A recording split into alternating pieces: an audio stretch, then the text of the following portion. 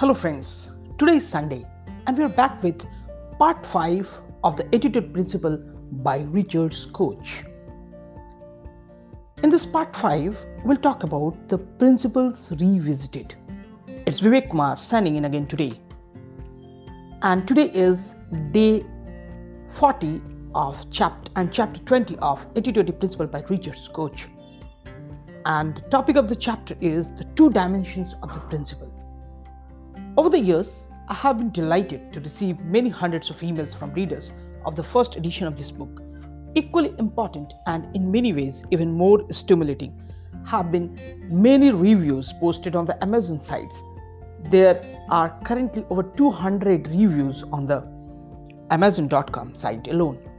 These emails and reviews have led to fresh insights into the way the principle works, particularly its relationship to its two dimensions of efficiency and life enhancement.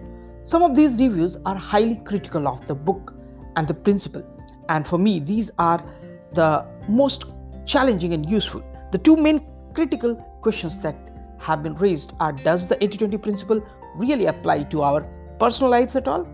And isn't the 80% really essential too? I shall come back to these later in the chapter. The stories that inspired me most were not where readers had used the 80-20 principle to enjoy work more or make more money, or both. The most moving accounts were ones where the principle had focused readers on what was truly important in their lives. My favorite story comes from a 50-year-old Canadian happily married with 3 wonderful kids. Daryl, and I will call him, needs to remain anonymous, but I have not changed anything apart from his name. He had a successful career as an educator and is currently the CEO of a large school district. 3 years ago, he was diagnosed and having a non-verbal learning disability, NLD. He told me, "It was a hard pill to swallow, but I know my diagnosis is accurate.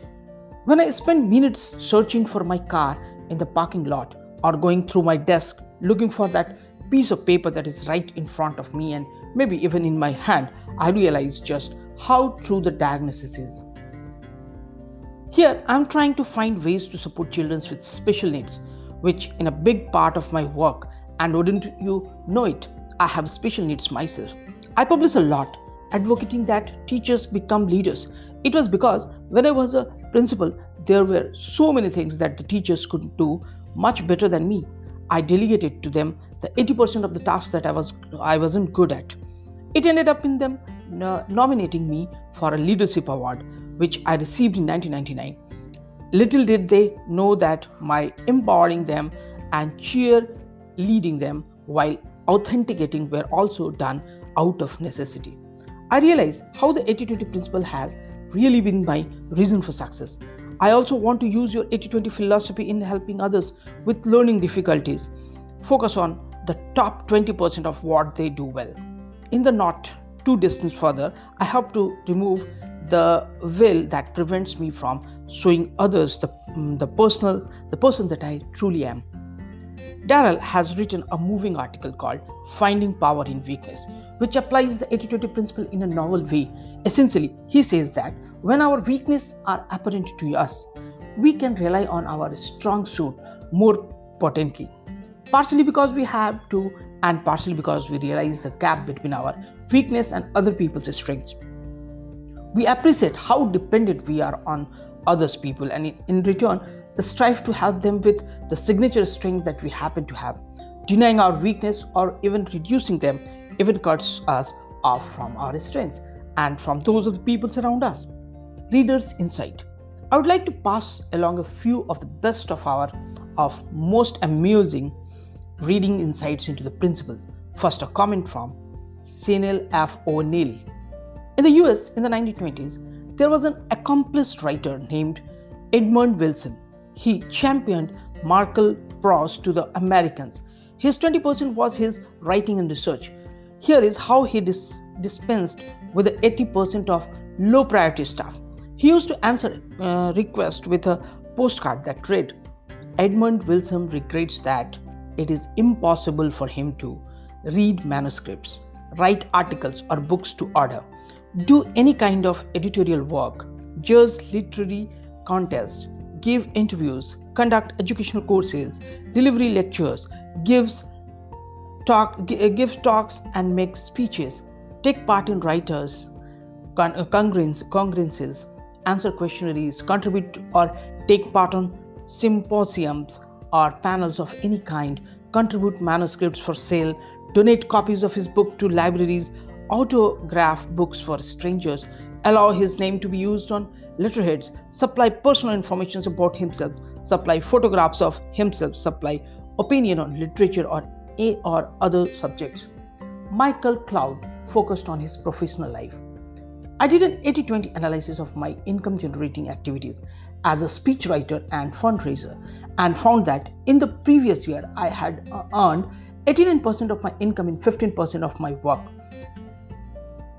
work time. From 15% of my work I gave away or discarded the 85% of the work that generated only 11% of my income, shared my work time by 70%, doubled my time doing my high leverage projects, and more than doubled my income. Then I wrote a high octane email urging friends and clients to buy and read the 80-20 principle with my promise that if they didn't get extraordinary value from your book, I would refund out double their $25 hardcore purchase price. I sent my message to 107 people. 38 of them bought and read the book. All said they had profited from it. A vice president of marketing bought a case of your books for his team. Michael offers 4 new insights.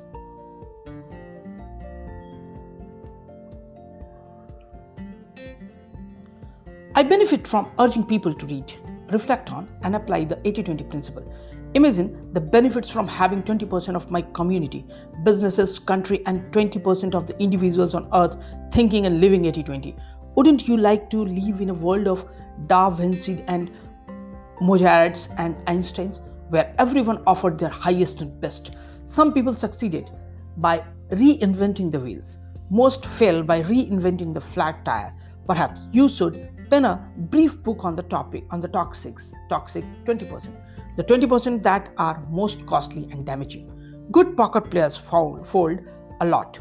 As Larry W. Phillips writes in Zen and the Art of Poker, play only the best 15 to 20% of your hand and throw in the rest. Good to Great by Jim Collins has one chapter, chapter 4, the Hadberg concept.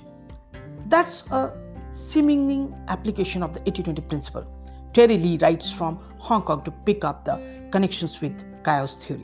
Yes, the universe is unbalanced. Otherwise, perhaps there would have been no Big Bang.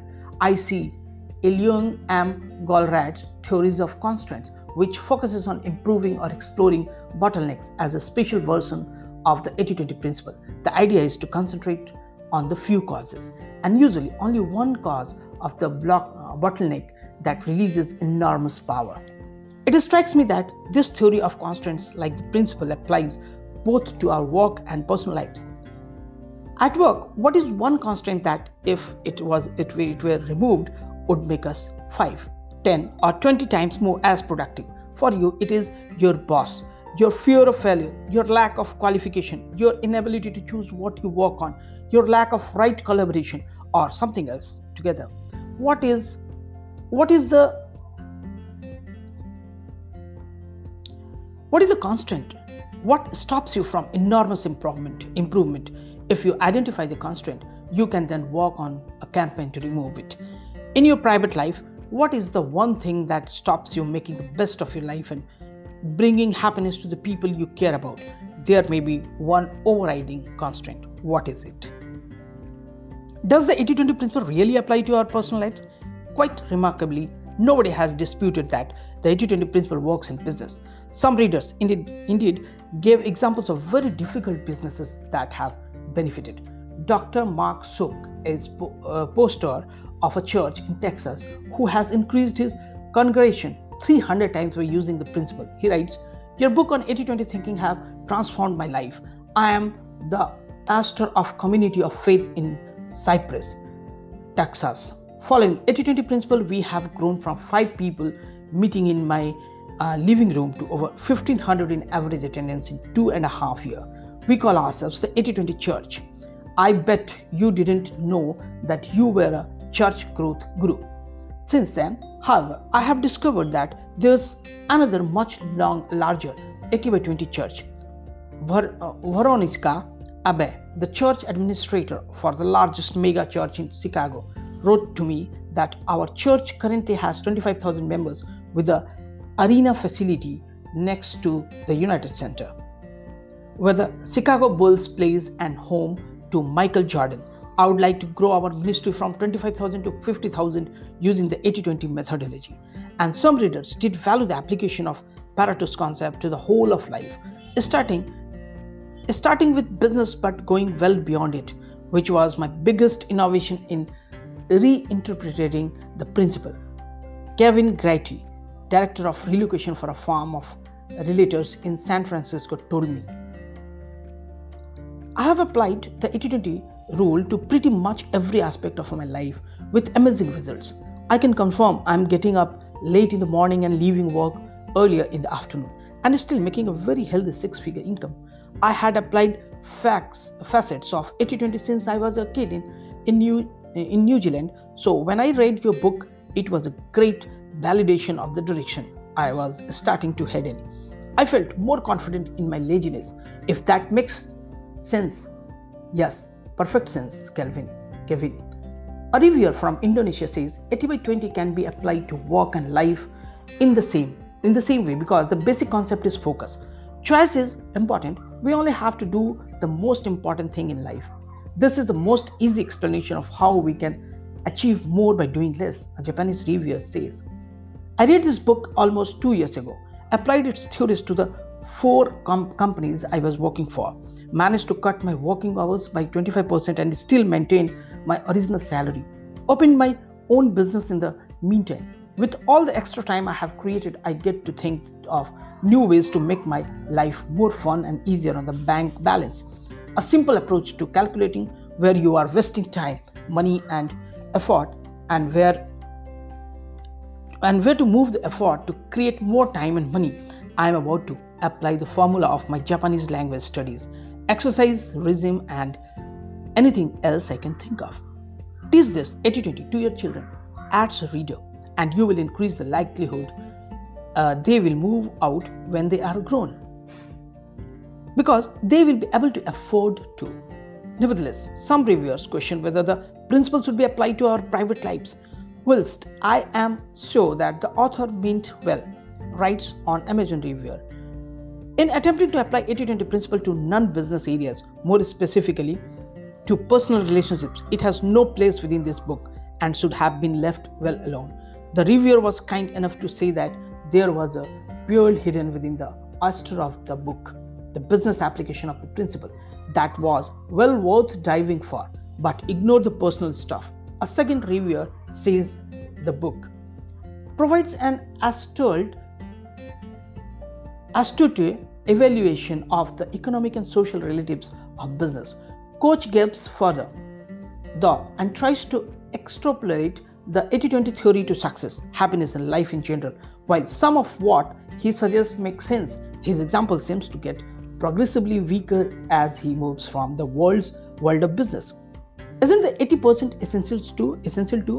The second, the major criticism concerns whether it is realistic or even desirable to get rid of the 80% of the activity that yields few results. Here is the case against courtesy of Cho-Ching Carhilio, probably my most eloquent critic, whose comments have appeared on Amazon. It is worth quoting his review in full. An excellent idea, but 20% of the 5-star is taken out because the 80-20 principle is also packed with other BS, like lecturing you on how to use your life and other areas where the author has no authority. He pointed out some of the voices of oppositions and beat them one after one. However, there is one very important one that he left out. I am a Hong Kong Chinese. In our 5,000 years culture, yin and yang has come into play from the very beginning. The author seems to ignore this. For example, he tells you to analyze your life and see which 20% of your life gives 80% of your happiness and concentrate on that 20% only. I did just that years ago, but I only got worse. Life is a balance between work and play. You enjoyed that 20% of yang activity because you are released from the 80% of inactivity. 80% of the tastefulness of a hamburger is from 20% of it. The meat inside, but if you drop the bread on the top and bottom, its taste will become too strong. It loses its flavor. Similarly, perhaps your honeymoon or a graduation trip to Europe was the most wonderful experience. If you redo that over and over by principle of marginal returns, it will be boring. 20/80 can be applied perfectly to work, but to play, not so. I also wonder if the author will think 80% sex pleasures derives from 20% of the time between climax, or probably we should drop the aim for play altogether. A similar concern was raised to me by Lord Kerr, formerly to a top UK cabinet minister. He cited the case to the British ambassador to the US, who told him, "You might think that much of my time is spent on tribal matters, such as having endless dinners and spending time socially with American leaders, but that time is not wasted. When it comes to the church, I know whose judgment can be relied on and who is really flaky. This is invaluable in a crisis, so the wasted time isn't wasted at all." Several people have taken me to task along similar lines because they are rightly concerned that the pursuit of efficiency, cutting out the low-value majority of activity, is self-defeating in long run. If we become obsessed with efficiency and only doing the important things, we might cut out activities that are necessary for renewing ourselves, our businesses, and even our society. What about parks? Demands one of my friends. Parks are relic of feudalism and might be part of 80% that you could cut out. They have no right to exist if we cost out everything. Parks have no return on capital. They would be invaluable as houses or retail developments. But if you cut out the parks, you'd end up with a really unattractive city. He might have cited Johannesburg, which has pleasant suburbs, but almost no parks or open spaces, and which, not coincidentally, is one of the most dangerous cities on the planet. A related concern is that by cutting out the inefficient elements in our work and lives, we may become mindless and soulless, favoring the short-term economic solution and harming our long-term heritage. As Andrew Price writes in his forthcoming book, The Power of Unessential, by far the greatest fish harvest came from the coastal areas. These make up only a teeny fraction of the ocean total area. The 80-20 principle tells that coasts are where fishing action should be, and fishing along coasts is precisely what has happened. But exploitation has removed too much stock. Not only that, these rich coastal waters coincide with major breeding grounds, so hammering cod and fish stocks around coasts has affected reproduction, leaving inefficient fish available for capture and reproduction in future. For followers of the 80-20 principle, the message is clear. Our effort to target the disproportionately valuable 20% should be not just for use.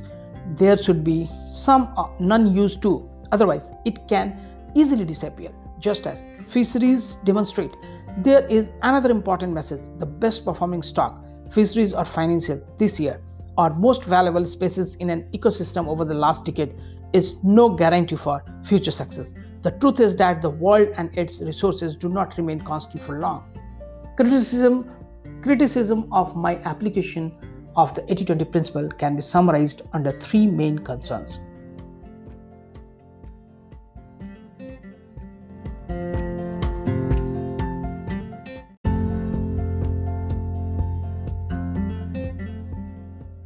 The first concern is the concern-cutting concern. If 80-20 is viewed as an efficiency device, we may end up being very inefficient but not very effective. Cutting concerns is all very well, but unless we go into something fully and deeply, we won't achieve anything worthwhile or enjoy it. We may get 80% of a book's message by reading 20% of it, but if the book is important enough to us, we should want to read it all of it, and even remain disappointed that we have finished the book. Getting 80% of the results through 20% of the effort can appear to represent a simplistic, materialistic, and not authentic way of approaching both work and life. The sustainability concern. If the 80-20 principle leads to a huge focus on what works today, isn't there a danger that it won't work tomorrow? This concern is equally applicable in the business and in our broader lives. The balance concern. As Cho Ching says, the concern is that we can't focus just on the best part of our life, because without the rest of the life, the best would no longer be the best.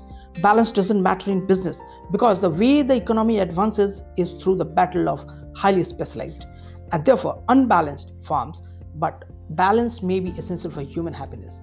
The two different dimensions of the principle. What I have realized from your feedback is that there are really two quite distinct, in some way even opposite dimensions of uses of the 80-20 principle. On the one hand, there is the efficiency dimension. This is where we want to achieve things in the fastest possible way with the least possible effort. Typically, this domain involves things that are not hugely significant to us, except as a mean to an end. For example, if we look on our work as mainly a mean to earn money because we want to do other things with other people's outside of work, and it is these latter things that really matters to us, then work falls squarely into the box marked efficiency. We want to use the 80-20 principle to get our work done as productively and quickly as possible and get on with our real life. So the 20% approach is the way we should use the principle. We focus on the most productive 20%, perhaps doubling our time on those matters, and as far as possible cut out everything that is not in the high efficiency 20% box. In terms of illustration I gave in chapter 10 on time revolution, we should perhaps spend 2 days on the high efficiency 20% and then devote the rest of the week to what we really care about, simplicity. Simplistically, we can expect to increase the value of our work to 160% of what it was before. We get 2 lots of 80% and is derived from 1 day of work, the 20%. Where possible, we also reduce our working weeks to 2 days.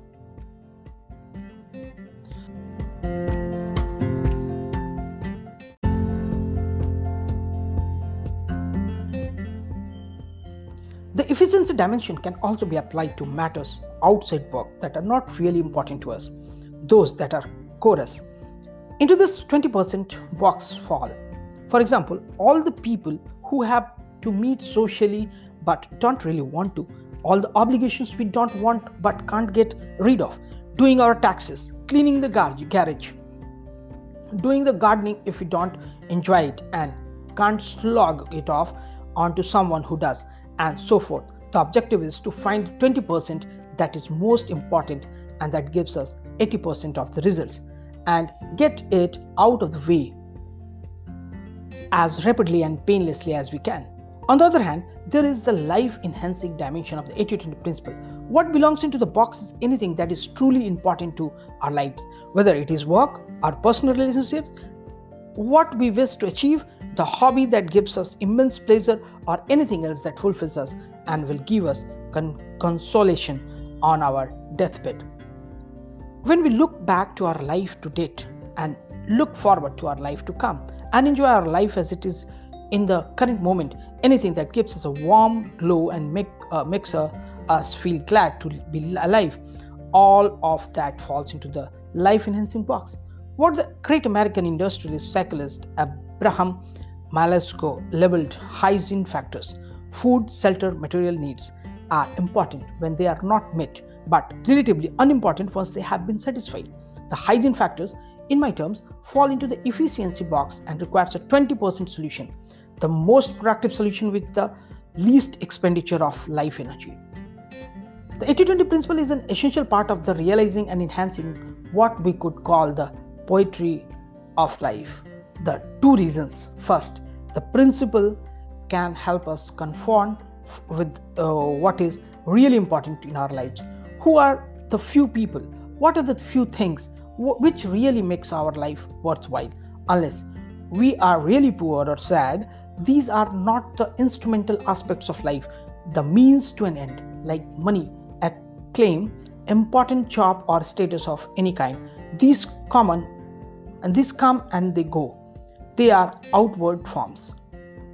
They do not touch our hearts or soul. They do not define who we are. Provided we have food and shelter, what really matters is loving and being loved, self-expression, personal achievements and relaxation, the ability to think and create, the chance to connect with nature and other people. Above all, enhancing the lives of the friends and family we truly care about. Second, the principle clears away space for these fantastic facets of life by doing the non-essential things more briskly and economically, with a little absorption of our life energy as we can contrive.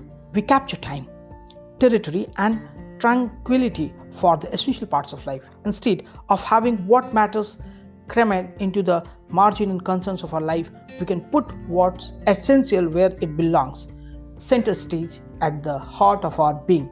When it comes to the essential parts of life, the 20% or less that defines our uniqueness and individual destiny, we should devote our energy and our very soul to such matters without stinting on time, money, or other means to that end. Efficiency requires the 20% approach, but what is life enhancing deserves a 200, 2000, or 2 lakhs percent approach.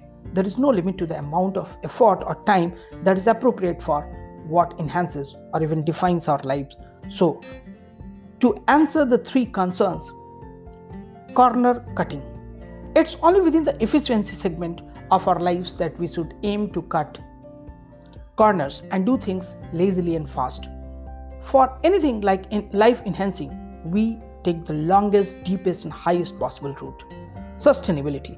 A sensible use of the principle requires a long-term view and an awareness of potential unintended consequences if we assume that the current position with regard to effort and reward will not change. For example, 10% of customers may currently give us 80% of profits, but maybe if a new competitor focuses on our super profitable customers, our profits won't last. Moreover, hidden away within the 90% of marginal or unprofitable customers may be a fast growth company that could, if carefully cultivated, end up being a new winning account. In the fishing example, too great a focus on the super abundant waiters without building in some restraints to allow the fish to reproduce lead to disaster. In the broader areas of life too, our focus on what enhances our life needs to be long-term and intelligent. Skills and relationship requires investment. We should be selective about what abilities and friends really matter. Selective about what abilities and friends really matter, and then take time and extraordinarily patience, effort to build the foundation of a lifetime commitment. No corner cutting here, and equally no instant gratification. It's a mistake to work for the sake of work or to amass riches by doing something we hate, but it is wise to make a huge commitment to developing skills and relationships that make our lives different, enjoyable, and worthwhile. Balance. Should we be balanced or unbalanced? Both. We should be unbalanced on the efficiency stuff, on everything that is not critical to our place in the world, and in a way we should be unbalanced on the life enhancing matters too, carefully targeting the few activities and relationships that have the greatest value and potential value for us. But within the life enhancing domain, we need a balance of work and leisure, of self-directed and shared projects, of time for ourselves and time for others, of enjoyment of current enthusiasm and investment to build the future. We can find our yin and yang within the life enhancing sector. Were it otherwise, we would never find people who enjoy their work and their play, who are happy because where they are, they love what they do and they do what they love. Figure 46 shows the two dimensions of the principle and the right approach for each. Once we have made the right decision for parts of our life that fall into each box, we can draw the matrix in a way that reflects the relative proportion. In figure 47, the efficiency elements have been sequenced up so that they only consume 20% of our time and energy, the 20% of the life enhancing areas of life, and freed up to take 80% of our life. Work can fall into either the efficient or the life enhancing category. Almost certainly, you have some work that falls into each.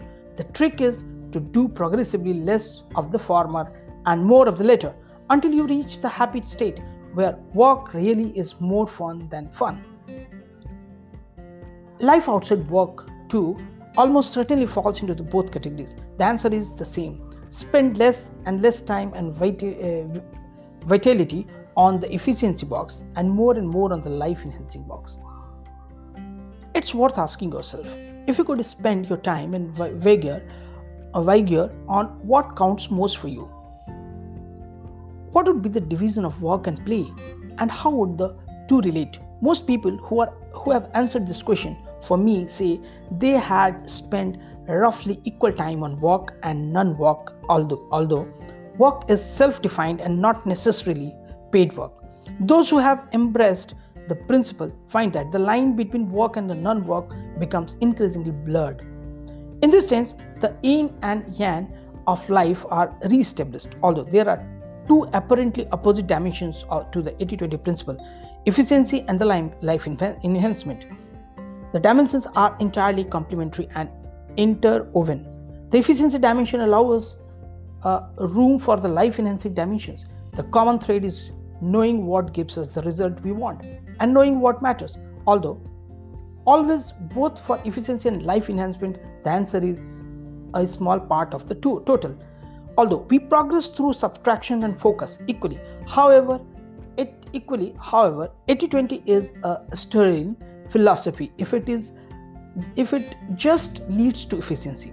There is no point in becoming more efficient or wealthier unless there is some other goal in your mind, the goal of our soul.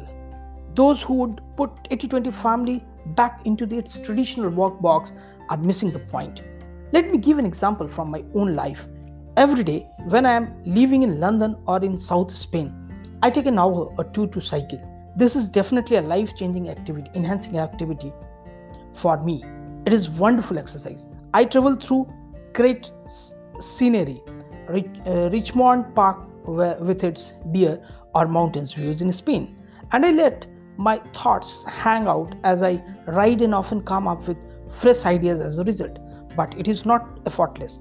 I reckon that 10% of the route in Richmond Park and 15% in Spain is seriously uphill. No doubt, taking my heart rate up to the highest level on the route and constructing more than 80% of the exercise benefit. I'm not a fantastical cyclist and I do not really like hills. I'm glad when I can sail down the other side, but I wouldn't choose a flat route instead. The hills, though in some way unpleasant, add to the grandeur of the setting and provide me with activity to leave the end of riding flat or downhill. I can tell you from personal experience and testimony of hundreds of readers that it is possible to reverse the proportions of life from mainly meaningless or stressful activity to mainly life enhancing. Of course, we don't want to repeat the same honeymoon or the same holidays over and over. We find fresh ways to relax. Nor do most of us want to relax most of the time. We want to exercise, to deploy and develop our skills, to think, to test ourselves, to help other people, to explore relationships of all kinds. We don't want to be obsessed with efficiency, but we do want to dispose of the non-life enhancing activities as easily and swiftly as possible. Take responsibility for progress.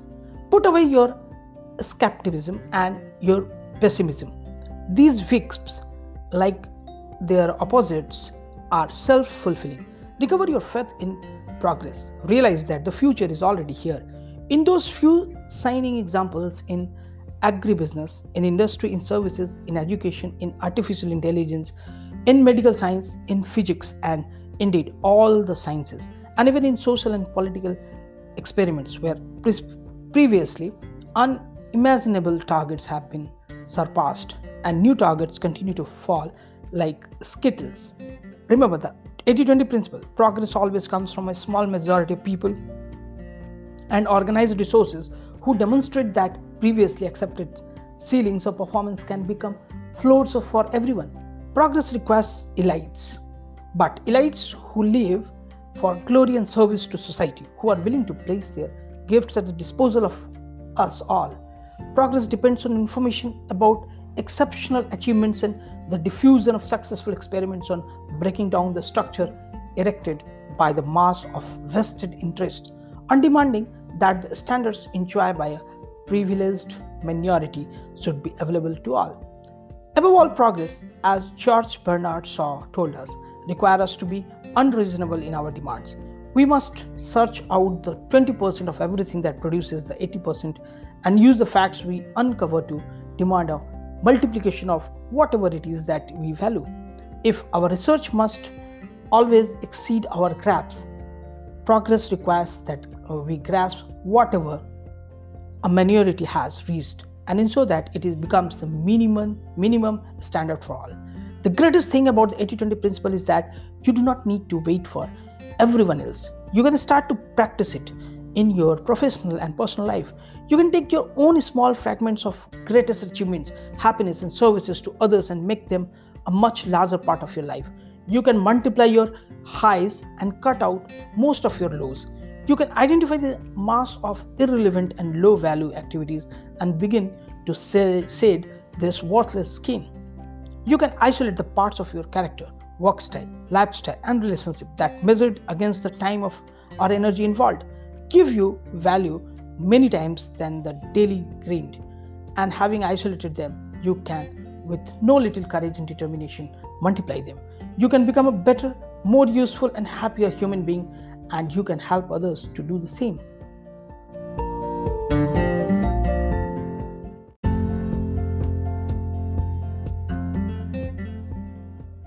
So friends, here we come to the end of this book, 80-20 Principle by Richard Koch.